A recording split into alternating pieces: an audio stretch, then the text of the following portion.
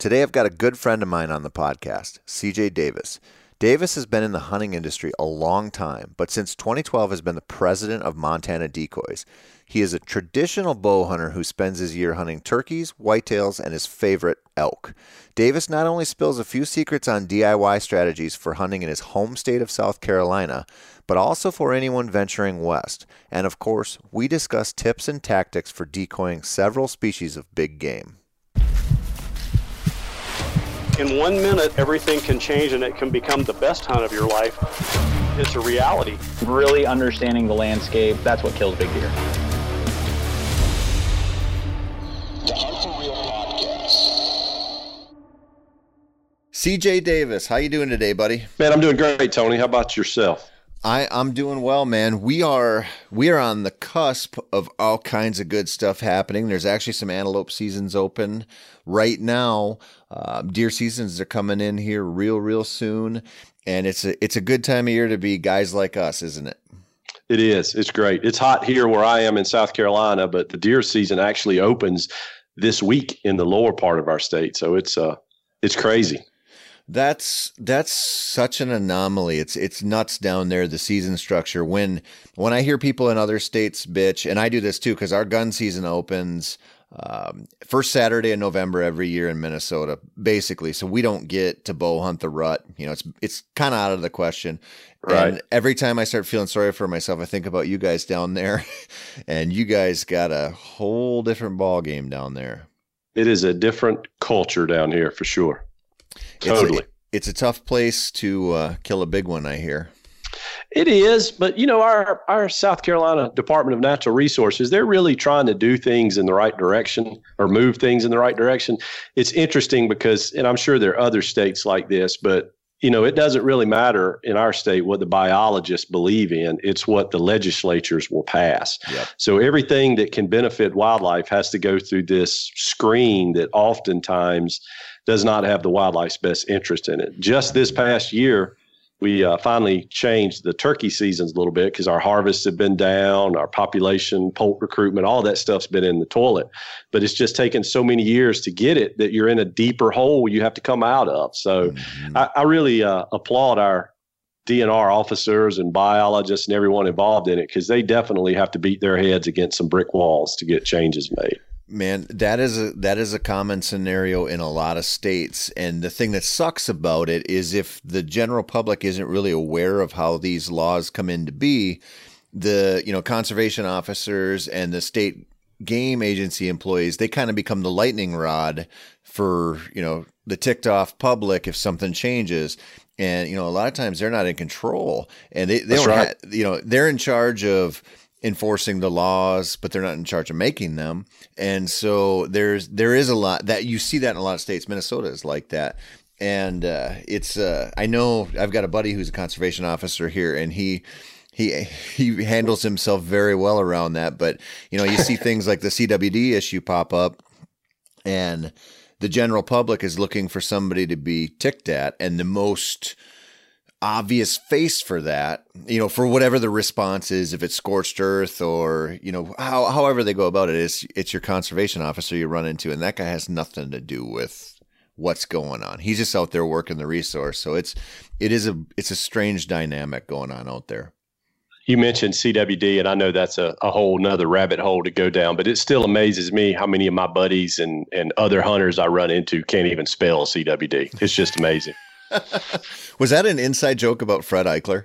It was. I'm glad you caught that.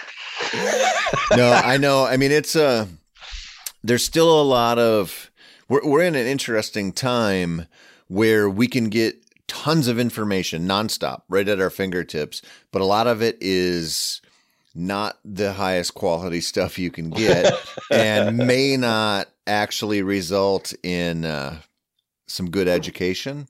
And so you kind of got to filter through that to find, and, you know, that's one of the reasons I'm enjoying doing this podcast so much and chatting with individuals such as yourself, because we can go into all kinds of topics and get, you know, I can get your perspective on what it's like to be a hunter in South Carolina. We're going to talk about the decoys you guys are making, and we can spend some time on these issues and, you know, what you see consistently, no matter what. is we like to paint them as a black and white thing. You start digging into them and they're so nuanced. There's so many layers to it. And it's not just something, it's easier to be dismissive and say that's awesome or that sucks, but there's so much more going on with this stuff. It's always deeper than you think. It certainly is. So for our listeners who don't know, CJ, you are the president of Montana Decoy. That's correct. And you've been with the company since what, 2012? That's right, 2012. Myself and some partners got together, and the original founder of the company, Jerry McPherson, he's still a huge part of it. He does a ton of the R&D and prototyping and stuff for us. He's still out in the same little town he's always lived in Montana. And it was his brainchild that developed this company. And I jokingly say he wanted to hunt more. So I get to do all the office and sales crap that he doesn't want to, and he gets to go hunting. So it's a pretty neat deal. That's the reward for putting your nuts on the line and starting a company. That's right. You got to find some sucker to come in and manage it for you once it becomes successful. And I am talking to that sucker right now. But I know that it's not all doom and gloom in CJ Davis's world, because you get to go out and hunt some. What do you have planned this year? What are you doing? So I'm gonna do a couple of elk hunts, one in Idaho, one in Colorado. I'm gonna do a Nebraska mule deer. I'm going to do a Colorado mule deer, and then I hope to hit Alabama sometime in January after the ATA show, and then also hunting here around home. The one good thing about South Carolina is we do have such a long deer season that if I'm gone for a bit, I still have plenty of time to catch up on my local deer herd. Mm-hmm. Are you still hunting with a recurve? I am, yes. And you're sticking with it, huh, buddy?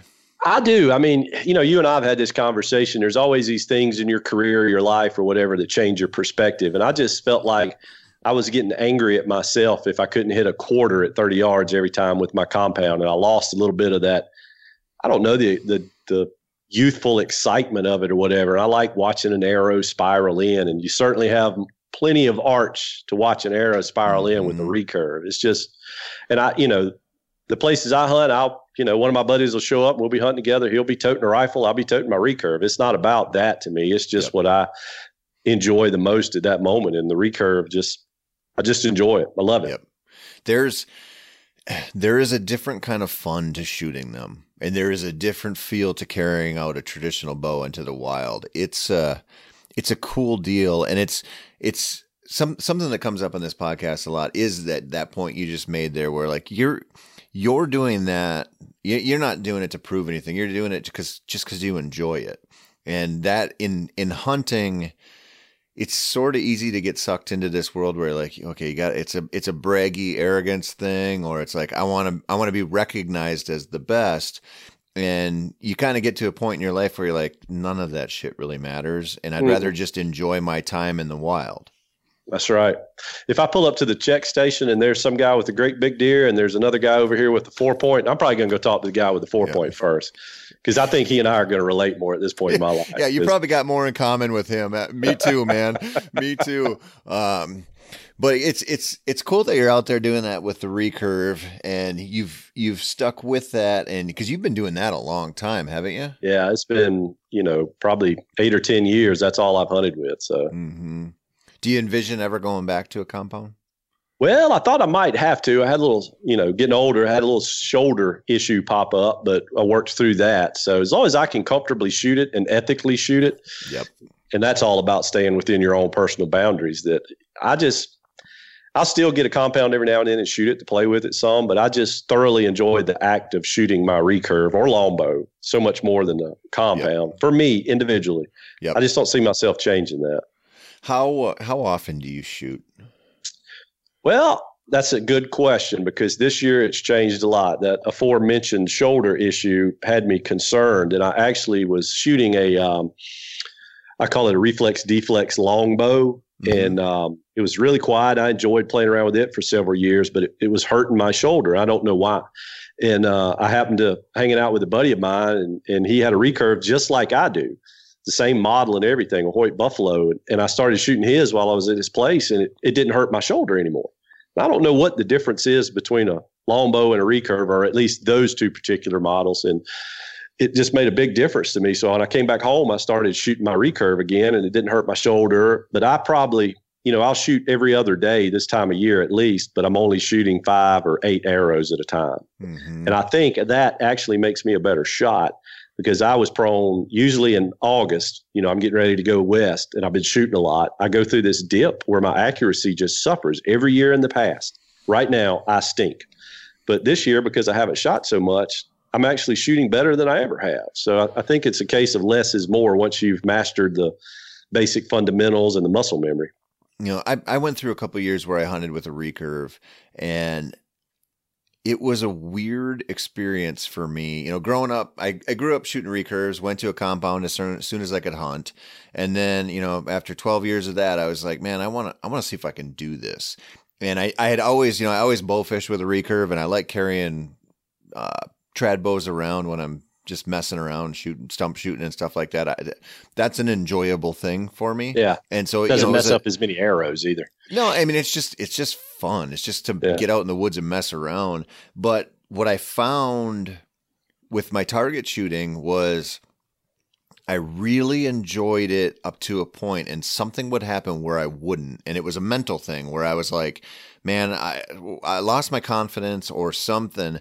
And the first year I hunted with a recurve, I did pretty well, killed a couple deer and really enjoyed it. And I thought, man, this could be for me.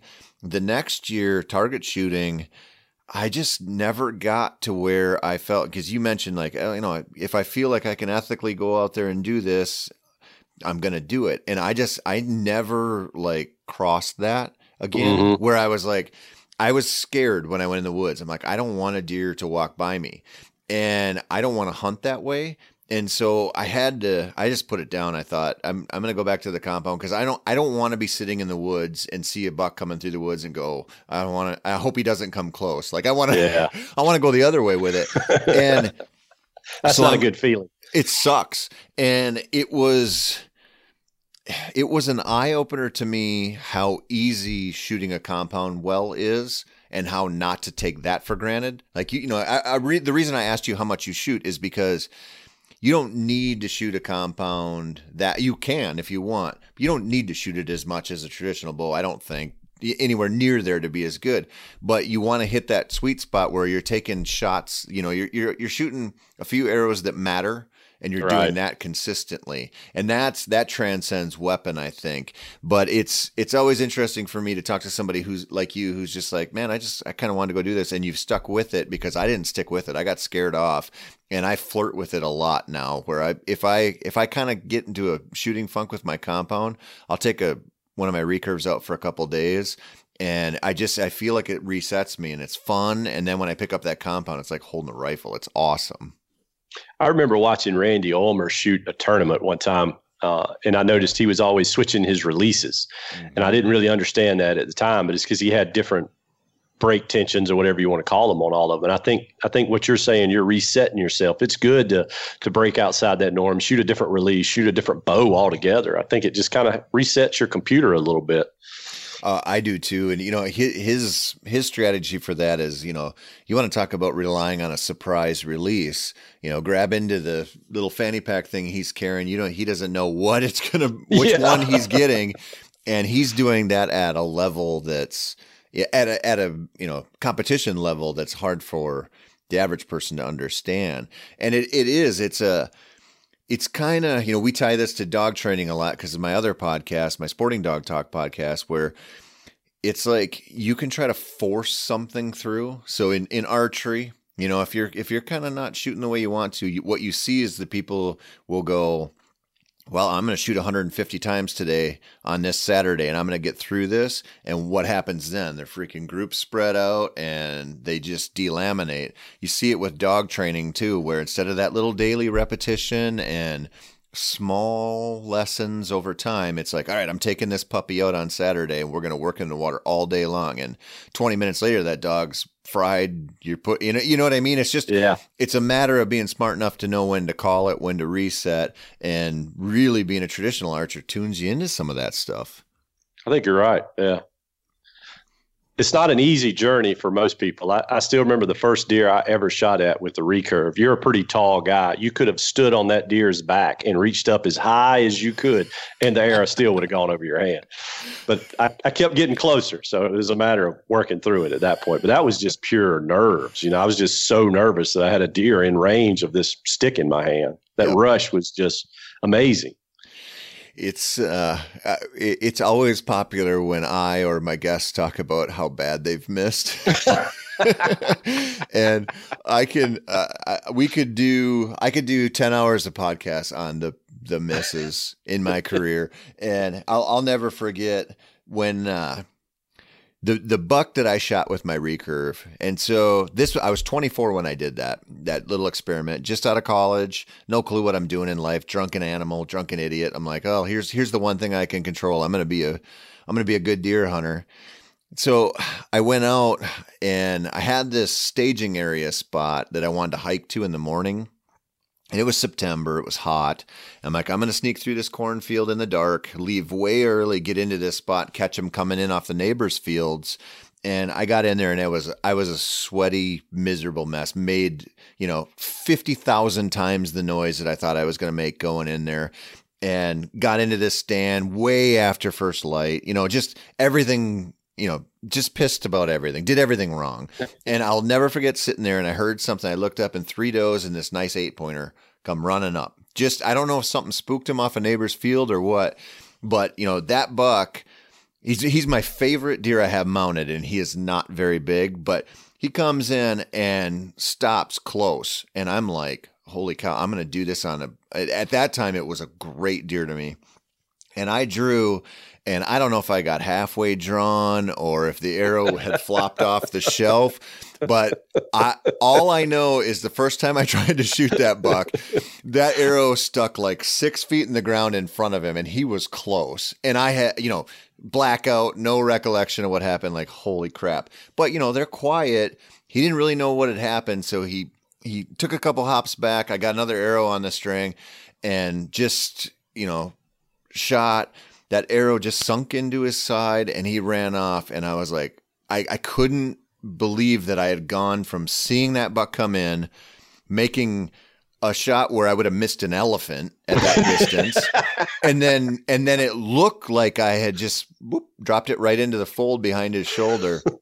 And I'll tell you what, man, recovering that buck, he only went a little ways. It was crazy, but it always comes with that asterisk of the first shot, which was horrible. And I still don't know. You just gave him a sporting chance. I mean, you gave him a warning shot. Yeah. So I did something, man. So I've been there. You mentioned the whole missing thing a while ago. What's the one miss in your life that when somebody says, what's your worst miss, it pops right in your head? There's got to be one that just haunts you. It was a night. It was 2 misses. And you want my top 10 list? Do you want top 20? Top 1. So I had Randy Ulmer on here on an earlier episode. We did a buck fever episode and it was awesome. And I talked about missing 2 bucks in the same night in Minnesota. Bad misses on big bucks, really big bucks to this day. And that was a while ago, but one that I haven't talked about. I know you've hunted out west a lot. Probably 2010, somewhere around there. I was out in western North Dakota, got out there 4 days before the season opened. I had a tag that was good for a mule deer or a whitetail. And so the plan was, mule deer in the morning, whitetail in the evenings, hunting public land, camping. And out there opening day, the season, you can't start until 11 or 12. I can't remember. But you can't start right away in the morning. There's a certain time of the day. And so I had time, went out to Glass, and I found this buck, like a 145, 150 inch type mule deer, just this beautiful buck on public land. And I'm just watching him, and he beds down in, just over the lip of this hill in a spot where I'm looking at the terrain. He's a long ways off, but I'm like, man, I think I got something to do here as soon as the opening bell kicks in. So I went back to camp, got my stuff ready, came back right before it opened. I checked him. I could glass him. He's still there. And so I'm like looking at the aerial photos, everything, get out of my truck, work my way all the way around this deer, get to where I have these 2 pine trees, these cedars on the hillside as my marker, crawl up there, and I peek, and there's tine tips down there. Wow. And that never happens. I didn't blow any cows out. I didn't blow any other deer out. It was just like, this was meant to be. And so I take off my boots, I get my bow ready, my rangefinder, I crawl up over there, and he's bedded just quartered away, just perfect. And he's looking down the hill, and I forget how far it was, 40 yards or 43 yards or something, 100% doable for me at that time. And I ranged him, and I drew, and I shot so fast, like rushed it so bad, and that arrow went, and I'll never forget seeing the hair puff up off his back. And he ran 75 yards, looked back at me, and I'm just like, I had all the time in the world, and I rushed it. And I'm like, I just blew the best opportunity I've ever had at a big public land mule deer. And I did everything right. And this is a lesson for bow hunting. I did everything right until that last 3 seconds when you got to close. Then I did everything wrong, and that's all that mattered. You just can't predict it sometimes, man. You certainly can't with me. How about you? What's your worst miss? What's question. CJ's top 1? No question. It's an elk in Wyoming. It was, I think, 2012. I had just started this gig, and I'd never set foot. It was in the Bighorns of Wyoming. I'd never set foot there before. I'd done all my scouting, online, maps, all that good stuff. Identified this road, go down the road, park the truck, drop off, hunt for, a couple hours. It was an afternoon, and I'm coming back out, and it's just this great big sage flat. And I thought I heard a bugle. And I was like, that can't be right. And I bugled back, and I thought I heard another one, and I keep creeping through the sage flat, and it just kind of drops down, and there's this one little spring out there in the bottom with like 3 aspen trees, and there's this gorgeous bull standing there feeding. I don't know what he wasn't in a wallow. I don't know what he was doing. And I'm like, yes, what a great place for a decoy. So I stick my decoy up, and I cow call at him. He won't answer. Cow call at him again, and he's only 150, 200 yards away. It is wide open. The tallest piece of sage out there is at my knee. And I finally bugle at him, and he answers that. And he starts firing back, and he's coming up the hill to me, I can tell. So I cow call one time from the decoy, and whitetail brain, they're always coming in downwind. I drift downwind of the decoy, and I'm trying to hide in this sage that there's no way I can hide in it unless I'm laying down, and I can't shoot my bow laying down. So he walks straight up to that decoy. He is like as close as I am to my laptop from it. He never even looked over at the tall, goofy guy with the stick bow. And I promptly send one right under him. He hops back. I cow call at him. And then he notices me because the cow call came from there. And he literally walks straight to me and sits there and just stares at me for what seems like an hour and a half. And it's just steadily getting dark. And I know I don't have pins on my stick bow, but I'm not going to shoot when I can't see really good. Mm-hmm. And I finally just had to stand up and throw my hands up and spook him off. He just sat there and stared at me the whole time. But I can still, to this day, I don't even have to close my eyes. I can still see that arrow arching. And you know how it is with a stick bow. It looks like it's going to drop right in there. I mean, it was just spiraling beautifully. And it just dropped like a foot and a half too much, scooted right under it. It was so you just misjudged the range or what? I think, and I learned something from that. That's a good call on your part. I think when I go out west, I'm shooting in my yard. Everything in the East Coast is tighter.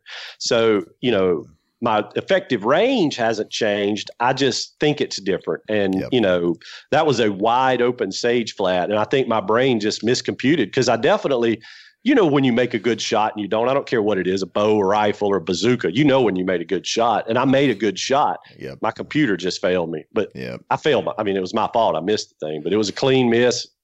Him sitting there staring at me, facing me at like 20. It was just painful. He taunted you. But the lesson there that you're talking about, man, it's a hard thing to understand the range estimation and just your understanding of distances in a new environment. And you see this a lot when, probably doesn't happen the same way when Western hunters come east, but when Eastern hunters go west and you get into that up and down environment or you get into that wide open prairie, it's a weird thing. Your brain, there's no frame of reference for you that you're used to. And so it's really easy to misjudge range. And that's another good thing about a stick bow. Like you were talking about stump shooting, I've always got some blunts with me, and I walk around annoying anybody that's hunting with me because I'm shooting at pine cones and stuff, especially for the first 2 days, anytime I go out west, because I think I need to reconfigure the computer a little bit. So do you ever hunt small game with your stick bow?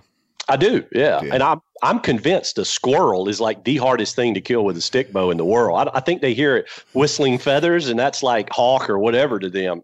Those dudes will be gone before my arrow even gets close enough to miss them. Squirrel are an underrated game animal with a bow.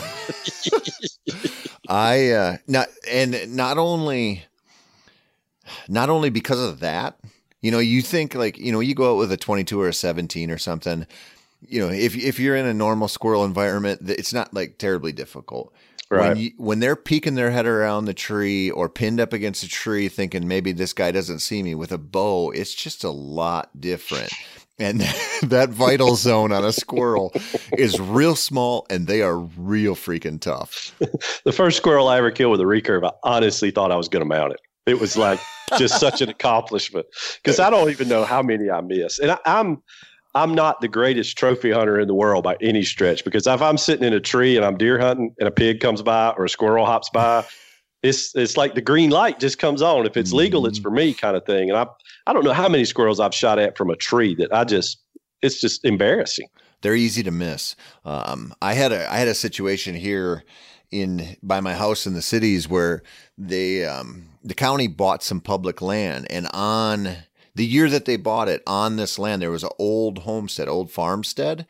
Mm-hmm. And there was a bunch of junk buildings in there, but there was a couple silos. And what they did was when they came in, they had the fire department come in and they burnt down the house and used it as a training exercise. But then they had this silo, and they're trying to make it so all this stuff's gone, so it's not a liability issue. So, when the public's in there hunting full bore, they're not climbing up on top of a silo and falling off, Right. So they came in the end of December at some point, and they knocked down one of those silos, and it was full of corn, full of it. And the squirrels from 7 miles around started coming into this public land. And my buddy and I went out there squirrel hunting one day, and these fox squirrels would come in along the river, and then they would take the tree line into this giant corn pile there that the county left. And so you could go in there and squirrel hunt and just sit there as the parade of squirrels worked their way through the trees. And we went in bow hunting squirrels one day, and it was so fun. It was, I had, get a lot of arrows. We had shot, it was a nice setup because you could shoot at them in the tree, and there was a great big fallow field behind where you were shooting. So all the arrows just boom into the ground if you missed. And it looked like a giant porcupine quill out there. I think it's the only time in my life I've got my 7 squirrel limit with a bow. That's impressive. Yeah. How many did you shoot at? A lot. I didn't shoot 100%. Say 6 and got 7. I did not shoot 100%, believe me. And neither did my buddy, but it was pretty incredible. We try to go out. We've done the bunny thing some and the grouse thing, and we try to do that. And it's so freaking tailor-made for traditional bows. The small game thing is. Mm-hmm. It's so fun. So, man, let's talk. You mentioned the elk decoy thing, but I want to talk antelope first because that's what's coming up right now. I've used your decoys for all kinds of stuff over the years, and I want to give a little asterisk to this. So people will reach out to me and they'll say, "Hey, what decoy do you recommend? What call? What scent? What lure? Whatever." Everybody's looking for the silver bullet. Everybody's like, "Hey, what's going to take me from no dead antelope to a dead antelope?" And I'm always like so hesitant to. I have to use weasel words when I answer it because it's like, I don't know how hard you hunt. I don't know where you're hunting. I don't know if you can shoot. I don't know how much effort you're going to put in. And so I'm always like, hesitant to recommend stuff, but it's pretty easy to recommend Montana decoys because they're so lightweight. They're so easy to carry into a pack. And for certain situations, it is really tough to beat them. And I think the best learning experience, the best thing you can go through with them out in the wild is antelope during the rut. Yeah, that's just an amazing experience. And I'm always perplexed that more people don't talk about antelope hunting. You know, for a guy coming from the East Coast, that's such a great gateway species to Western hunting. They're usually affordable, even if you don't go the DIY route. And they're a beautiful animal. And I mean, if you're lucky enough to get one and you do a shoulder mount or even a European mount, they're so unique and so North American that it just amazes me people don't go after them. And the meat is fantastic. It's like one of my favorite things to bring back. Me too. I get it totally on the whole antelope thing. And they are, in terms of decoying, boy, they can commit and charge, and they just do all these adrenaline rush things that make it so wonderful. But I'm the president of a decoy company. I don't put a decoy out every time I go hunting. Anybody that tells you that, I think, is lying, because it's a tool. And every job has a specific tool or tools that will work. And sometimes you're doing yourself a disservice if you're using a decoy. You've got to, it's like anything, just buying a bow doesn't make you an archer. You have to put in the time and become proficient with it. And using decoys, the more you understand animal behavior and the timing of the season to them, the rut versus the non-rut, what the pressure's like, what the herd dynamics are like, all those things just give you more clues as to which tool you use that day. But antelope, if you hit that sweet spot in September when they're rutting and you top a hill and there's one buck out there with a harem of does and he's already running one little buck off, that is like the perfect opportunity to creep as close as you can and pop that decoy up. I mean, it's just an amazing thing. And Montana has always tried to be something different. We're not just building another plastic mold decoy. We always want to do things a little bit different that fit kind of what Jerry's mentality and to a certain extent what my mentality is. And, I don't like carrying stuff. I don't like being burdened down. I want to be burdened down on the way out, not the way in. Has always been my philosophy. Yep. Well, so let's back up a second here, because what you're talking about is reading the situation and knowing, hey, is this the time for this tool or not? And so people think they're going to buy a decoy, they're going to go out on the prairie, see some antelope a mile away, pop that sucker up, and they're going to come running. And that's not how it works. What you're talking about is anybody who's seen it. You'll get this one good buck out there, and he's got some does around him, and the little guys will show up. They'll pop up on random little ridges, or they'll come walking in and start getting too close for his comfort. And that dude will take off and blow those little guys out. And when you can see that, it's sort of like anybody who's ever bass fished. If you've ever fished spawning bass and you flip in there, you can read their body language. Some of them just swim right off. Some of those males guarding a nest are going to get real ticked off, and you see their fins almost start to vibrate. Mm-hmm. It's reading, and then they're going to eat. But it's just reading the situation. And for decoying that situation, it's like a matter of getting in, like you said. At least what distance would you say like is the money distance, where like if you cross this threshold and he hasn't seen you yet and you pop it up, you're going to probably get a response out of him?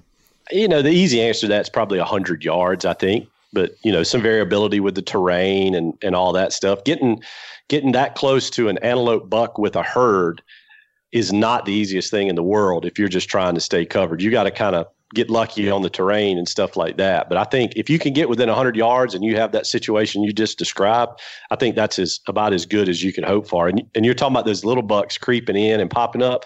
It's hilarious to watch them because they're kind of doing that I'm just walking through thing. It's like I'm not really looking at you. And then, I'm going to eat right here, pause and eat for a little bit. And it's like they want to be here, but they're kind of doing like this to get there, and you just see all that dynamic. And again, that's antelope hunting because they inhabit somewhere that you can see all of that. Mm-hmm. Elk are in the timber a lot of places. Whitetails are in the woods too. So you get to see more of that interaction. I mean, I've been on hunts in the early season when you're in a ground blind and you literally watch this herd of antelope all day long. Yep. You want to shoot yourself at the end of the day for being stuck in a blind that long, or at least I do. But it's just an amazing opportunity. And then you're out west. If that's the first time you've ever hunted, it's just awesome to me. It's a beautiful animal. It is. And it's important to remember. So, you might find that herd you can get to 100 yards, but what you and you might not. But right. What you want to do is read the situation, and you want to employ that decoy after you've really worked your way into where you believe is as close as you're going to get.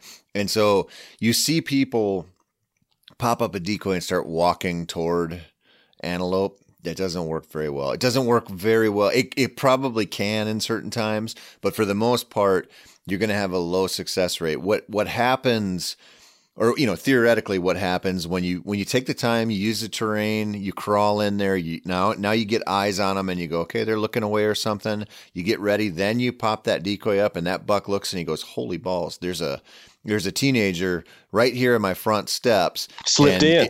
It's just slid into the DMs, I think the kids say. It's just like you can just see the body posture change on them, and they're like, no, bro, I'm coming for you. That's not working. I'll tell you what, you want to circle back to missing. You want to find out how good you are at keeping your act together, shooting at an animal.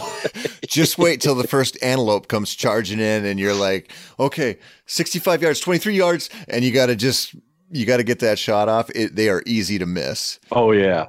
Yeah. They're not that hard to kill, but they're easy to miss. Yeah. They are not like squirrels. Squirrels will cling to life and make you feel like you've punched your ticket to hell if you shoot them wrong.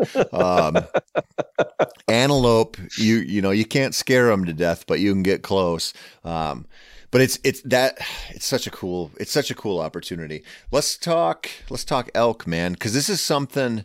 I am not a good elk hunter, and I have never decoyed elk before, and so this is something that when I was making notes about when I knew I was going to talk to you, I'm like, I'm curious to hear what CJ has to say about when's the right time to use an elk decoy. That's like my favorite animal to hunt in the world is just elk. And I think there's a lot of guys that would say that. And on some days I'm kicking myself for not living out west, and other days, because I know my personality, I'm glad I don't, because it's always new and I only get a little bit of it every year, and it only lasts for 1 month really if you're a bow hunter. But decoy and elk, I firmly believe they can be as susceptible to a decoy as antelope or anything else. Much more so probably than a whitetail. I think whitetails are the toughest ones. You really got to have your act together there. But elk they're big animals. They're used to seeing other elk. They're kind of a social animal most of the time. And it just adds realism to a setup, because you're usually calling elk. Most people that are employing a decoy are calling elk, unless they're, on a wallow or something like that, or a water hole, and they've got some staked out around it like a confidence decoy. But they're an awesome animal to decoy. They're an awesome animal to hunt, no matter how you do it. But Jerry and I go back and forth on it a lot, and I think it's our hunting styles are a little bit different. And Jerry's killed some big bulls. He's definitely the elk expert. I'm just the guy out there enjoying it. But Jerry will tell you he probably flashes decoys more than he walks up, sets them out, backs off to hunt. But then you get to talk to him a little bit. And the first year we came out with the RMEF elk, which is a larger cow elk decoy for us. It's a little bigger than most we've had. He'd set it up behind him and crept forward and was called into this bull. And, you give it enough time, nothing's happening. Jerry's a little bit like me. He doesn't like to just sit there all day. And he turns around and the bull's standing by the decoy. Somehow it looped around behind him. So it just depends on the setup. But he's really big on trying to find the elk first, show him the decoy, put it away. And he thinks it triggers like a curiosity. I know there was a cow there. I heard it. I saw it. So I'm coming over there to it. And, we just posted a blog on MontanaDecoy.com about why do we make 4 elk decoys? Because really, you think about it, why do you need 4 elk decoys? That's kind of random. Well, we've got mid-September that's in a feeding or watering pose. So if you are, before the rut or after the rut or whatever, that's kind of a confidence decoy. Mm-hmm. We've got the RMEF elk because it's a big broadside elk, cow elk. It's visible. It's easy for them to see. And then you've got the Eichler elk that's kind of looking at you or the elk coming in, and Fred Eichler firmly believes in that pose. And I'm not going to argue with Fred Eichler because he's killed a ton of elk too. Yep. He always justifies it whenever somebody asks him. He's like, what's the first thing a cow or a doe or anything does when another animal of their species is coming in? They're looking at it. So that's kind of what he goes to. And and then we created the spike elk because, you got those situations just like with antelope. You've got that herd bull and he's running off all these satellite bulls, and an elk rack is a little bit harder to run through the woods with than a antelope buck is with horns on it.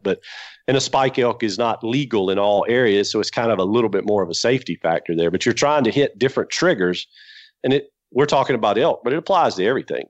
You're trying to hit different triggers to cause a reaction. And that reaction, if you've thought through it properly, it always ends up with getting the target animal you're after into your bow range. So that may mean it has to come right to the decoy. It may mean the decoy is behind you and you shoot it as it goes by you. It just depends on the situation. And again, reading the animal. If I get asked, all right, I've only got one decoy, which one am I going to take with me? You're going to know where you're hunting. If you're hunting in Colorado in the high country, or if you're hunting some more open area in Wyoming, you can kind of figure on those things. What's going to be the most important element? A lot of times it's just, I need something I can easily carry because I got a 60-pound pack on going in already. So maybe I'll go with the Eichler elk and just take the strings and not even use leg poles because I know I'm in a brush or tree area. Yep. There's a lot of little nuances to it. Well, yeah, and that's always a consideration when you're elk hunting. I mean, every ounce matters. But what you're talking about with the 4 different offerings, the easiest way to maybe get everyone to understand why that matters is if you think about whitetail hunting and you think about the decoys we had access to, 15, 20 years ago. Your typical full-bodied decoy, plastic, head up doe, ears up, eyes wide open.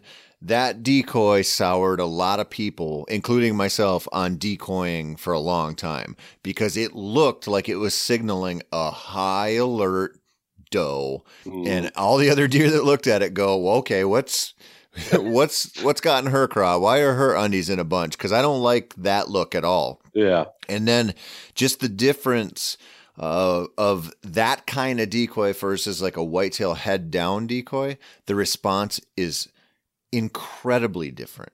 And I think it's a curiosity thing too, because is that deer feeding on something I don't know about? Is that a doe? Is that a young buck? Maybe they can't tell that from where they are. So it just invokes I need more information. Oh, it does. And it, not only that, it gives you a chance to call because they don't know what it is. Mm-hmm. So, if you want to grunt or bleat or whatever, they just know they see a deer over there. And there's something, anybody who's been bow hunting a while knows very rarely is the first deer that goes by the big one, and if mama goes out with her twins and she's in the field and she's happy, or there's a lone doe out there, you see the floodgates open up. But, but if that deer is real cagey and run around out there and doesn't like it, the whole situation changes. And I really think, I've had a lot of situations early season using some of your past decoys where I'd put them out in a bean field because, there's 200, 300 yards where these deer could come out and I want them here. And, it might not be super callable. And so a head down decoy or a natural non-alert, super worried looking doe decoy, they'll come out, those mature does, they'll come out, they'll look at it for a while and go, I wonder what she's up to. And then you just see it just switch. And all of a sudden they go to feeding, and almost always it's just in your direction. And it's like, they're just going to go over, check that doe out. And it's crazy how often that works in situations where it's not the rut. It's not, it's not that typical time where you're putting the buck out and you're hoping another buck who's all charged up on testosterone comes in and crab walks his way in and rolls his eyes. I mean, there's a lot to that interaction, which makes them so cool. I like sitting in the woods with the decoy. I think most people think of fields and big openings when they're talking about decoys, but sometimes in the woods, if it's a great big, around here where I hunt, great big white oak flat or something, those deer are just almost aimlessly moving through, hitting whatever trees dropping at that time. And so you pop a decoy up. If I know the wind direction and I kind of have an idea of the bedding area, I pop the decoy up behind me and I'm just pulling them a little bit closer. And let's face it, I need them a lot closer to me with my stick bow than you do, but I just need to pull them a little closer, more alter their travel route more than really expect them to walk right up to it on any given time. And I'll tie a pull-up rope to my decoy. And if the deer is coming where I want him to go and it looks good, then that's great. But if he's drifting off or he's too far out, I've got my pull-up rope to it. Of course, ours are too deep. They're laying down flat. He'd about have to step on it to see it. And then you could just pull it up make a grunt, make a bleat, do whatever you want to do. And he's got, it's visual confirmation if he's not coming already. And it's a safe way to deploy it. It's not stuck out there 20 yards in front of you and you can't get rid of it if you don't want it there. Yep.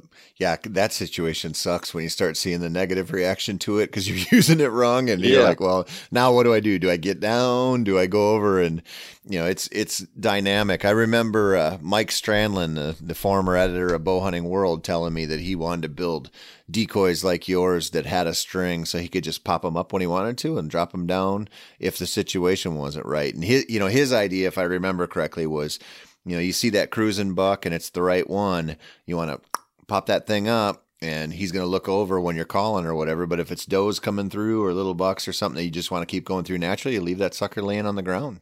Exactly. So there's a lot to it. You guys also have the decoy I get asked about a lot is the moo cow decoy. That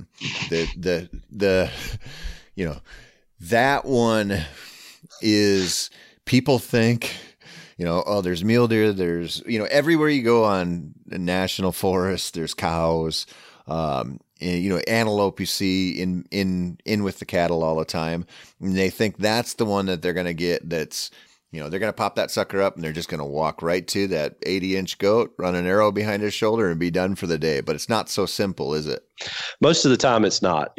Never say never, and that has worked before. But you've just got to pick your pace. Cows don't just walk sideways straight up to a antelope buck standing there. So you got to be patient and zigzag, just like those little bucks we're talking about. You're kind of feeling your way in and letting them get comfortable with where you are before you go to the next place. But that moo cow is it's one of those decoys that I chuckle at every time it comes up, because we sell a ton of them, and we sell them to people antelope hunting, elk hunting, mule deer hunting, turkey hunting, waterfowl hunting, whatever. People love them and they're great. But we used to make it in a black cow, and everybody wanted a brown or a red cow. So we make a red cow. Now all I hear about is, why'd you get rid of the black cow? It's like I can't win. And if I had 2 SKUs like that, it just wouldn't be worth it. We don't sell that many of them. But it's interesting. And then you get the guy that's like, why do you make a cow decoy? Is there wild cattle somewhere? Well, yeah, probably in Texas, but that's not really what it's meant for. And that thing's huge. You and I could get behind it, and we're completely covered. It's got the little view-through screen in it. It's a great, I call it almost a stalking shield or mobile blind. It's not going to be as simple all the time of pop the thing up, walk straight at it, shoot him at 20 yards, Yep. Yeah. You got to think about how. You also want to make sure the bull's not in the pasture too. That's an excellent point. I'll have to check and see how good of insurance we have on this podcast before we offer up advice on get in there with him. He'll be fine. He won't even pay any attention to this moo cow thing. I swear he won't get gored. I've tried that walk straight at him or kind of meander your way in. Sometimes it works. Sometimes, especially if you got like antelope that are feeding and they can kind of but a lot of times they'll just keep that little buffer zone. But like a bedded one, he's like, I don't like the way that cow's moving. But, anybody who's spotted and stalked enough knows, you spot that antelope out there, you spot that mule deer, whatever. We've used them for pigs too, actually. But you will go, okay, here's my route. Here's the wind. This is what I'm going to do. And then you get to a spot that's, 400 yards or 800 yards from where you left. And you go, oh, I ran out of cover and I need to get across this to that next patch of cover. And for us, that was when the cow decoy came in, and we could just pop that sucker up, crawl across there, whoop, fold it right back up. And we've gotten through a place that you wouldn't get through any other way. You'd be hung up. Yeah. And it's just, it's like a little connection to the next cover a lot of times, because you're not using it to go at your target animal a lot of times. You're just using it to like, oh, I got to bridge this gap or get to the other side of this draw, or there's just a big gap between these cedars and I need to go from here to there. And it's a really good option in, pinyon, badlands type cover, breaks. There's some places where that's freaking deadly if the animals you're after are used to cattle, which they usually are. That's a great point. That type of country, you may have to backtrack a mile to get around if you can, property lines, everything like that. All of our decoys, to me, the one thing I've always tried to do is we make them purpose built. And we really talk about that more with like the freshman whitetail buck, but they're purpose built, which is also why we have so many. We don't just have a deer decoy and an elk decoy. We have several different versions because they're purpose built for a certain scenario, a certain time of year or something like that. And the freshman, I'm jumping around here, but that freshman buck, he's got a 2-year-old body, his stomach is up and he's long and lean and he's got this little small rack, but his nose is down, his ears are laid back, he's forehead forward, he's in an angry, aggressive posture. So that's a decoy that, it's best used during that peak time when they're battling and all the great things are going on in the early pre-rut to me. But that's not maybe the decoy I want to put out to do your scenario of in the beans. It just would be an odd thing. So our decoys are purpose built, and you have to think about that a little bit, in my opinion, depending on the season, et cetera, and stuff like that. But I mean, you can name a decoy and I'll tell you why it's built that way. We always try to think through that. How about the deer rump? See, that's just a great one. That's a perfect decoy for the guy that hates to carry stuff. It folds up so small. It's got the teaser tail on it, which gives it a little motion in the wind. It's the one I do that hanging it out of my stand technique with, and it just lives in my day pack 99% of the season. It's back there. It may never come out on 2 or 3 hunts, but it's always there. You can even run it with one leg pole if you're really a minimalist. And it goes to that, its head's not down. It's kind of away in a sort of a relaxed, cock-geared kind of pose that's like, I'm just hanging out here doing my thing. Mm-hmm. So that's a decoy you could use most any time of the year, but the size of it and things like that, it just lends itself well to packability. That was kind of the main thing behind that one. I'm getting ready. I'm basically packed up here to head out to Nebraska for their opener and do a little whitetail hunt down there on some public land. And I have one of those packed because I keep thinking about I'm going to be hunting some pretty wide open stuff. And I'm going to be in some natural blinds and some sketchy setups. And so I'm bringing one along just in case I need to buy myself a little bit more ability to move. Mm-hmm. If you put that up, they kind of don't get the movement behind it as easily, or as a confidence thing on some of the water I plan on hunting. And, to your point about the timing and what serves best or not. I mean, I also used the decoys last year in Oklahoma on public land during the rut. And so it's a pretty versatile, pretty lightweight, awesome kind of option for a lot of different setups. And it's just so easy to carry. Yes. And if you're a scent guy, there's legalities you got to check on that now with CWD and all that stuff. But, if you're a scent guy, you can put it on that tail and at the end of the hunt, chunk the tail, pick you up a couple more of those before your next hunt. And you're not riding around with a decoy that smells horrible. Yeah. I use scents randomly sometimes during the rut, but man, I can spill a bottle of doe piss in my truck like it's nobody's business. And I have done it a couple times where, like the back seat, like the bench seat, where I'll set like a bottle of doe pee down and I haven't screwed on the cap correctly and it'll tip over and run in between oh my God. That is awful. It is awful. I busted a bottle in my mud room one time and my wife discovered it and was not that happy with me. Gosh. So basically anybody that's deer hunting with you needs to make sure you're driving your truck, not in theirs at all. There's always some kind of nastiness going on in there. There's something spilled or some dead critter got, some feathers I brought for my girls or something like that. There's all kinds of stuff. So CJ, we've gone through a lot of different things with some of these decoys, some of the hunting strategies. I want to explain something quick. So this is not a sponsored thing. CJ's a friend of mine. We aren't taking any sponsorship. We're not doing any of that stuff for this podcast or my other podcasts for a while. We're building an audience. And I wanted you to come on because I knew you'd be able to talk decoys, and I use your decoys a lot. But you offered up something to the listeners that I want them to know about in case they like anything that we've had to say. So can you let them know what that is? Absolutely. It's a code that's good on our website, montanadecoy.com, and it's Hunt for real 19, all caps on Hunt for Real and the number 19. And it's a 30% off code, and you can use it on any decoy you want to try. So if anything we've talked about here sparked an interest or something you've been thinking about but weren't real sure about, now would be a great time to do it, because that's a pretty good discount for us. So that's a good deal. And that's one of the reasons that I've liked your decoys as well, because some of those, it's easy to spend a lot of money on decoys, but the reality for the average hunter is they're not going to be in that many situations where it's like, this is the one. And so to justify spending a couple $100 or $500 on a deer decoy, a lot of people just aren't going to do it. Yeah. And they're missing out on this chance. And your guys, even before the discount, are way more affordable than that. And so this is a good opportunity to try them out. If you're interested, go check out Montana Decoy, punch in that code. CJ, thank you so much for coming on, man. I really appreciate it. I hope you kill so many elk and other critters this year that you have to buy 3 extra chest freezers, because it sounds like you got a hell of a fall plan. But I really appreciate you coming on, buddy. Hey, I enjoyed it, man. It was great. I appreciate you inviting me, and always enjoy a conversation with you. We always end up down some rabbit holes, but that's the fun part of it. So I'm actually proud of us because we stayed pretty on task on this one. Yeah, it's not too bad for us. Yeah. So we both must have we did something right today. But anyway, man, I really appreciate it. Thank you so much. No problem, Tony. Have a good day. Thank you so much for listening.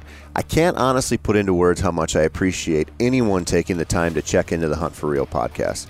If you like what you heard today, please subscribe so you can get the latest episodes each week as we drop them. You can also find us at huntforreal.com, our YouTube channel where we'll be putting up tips and films throughout the year, as well as through all the usual suspects when it comes to social media. Again, thank you so much for listening.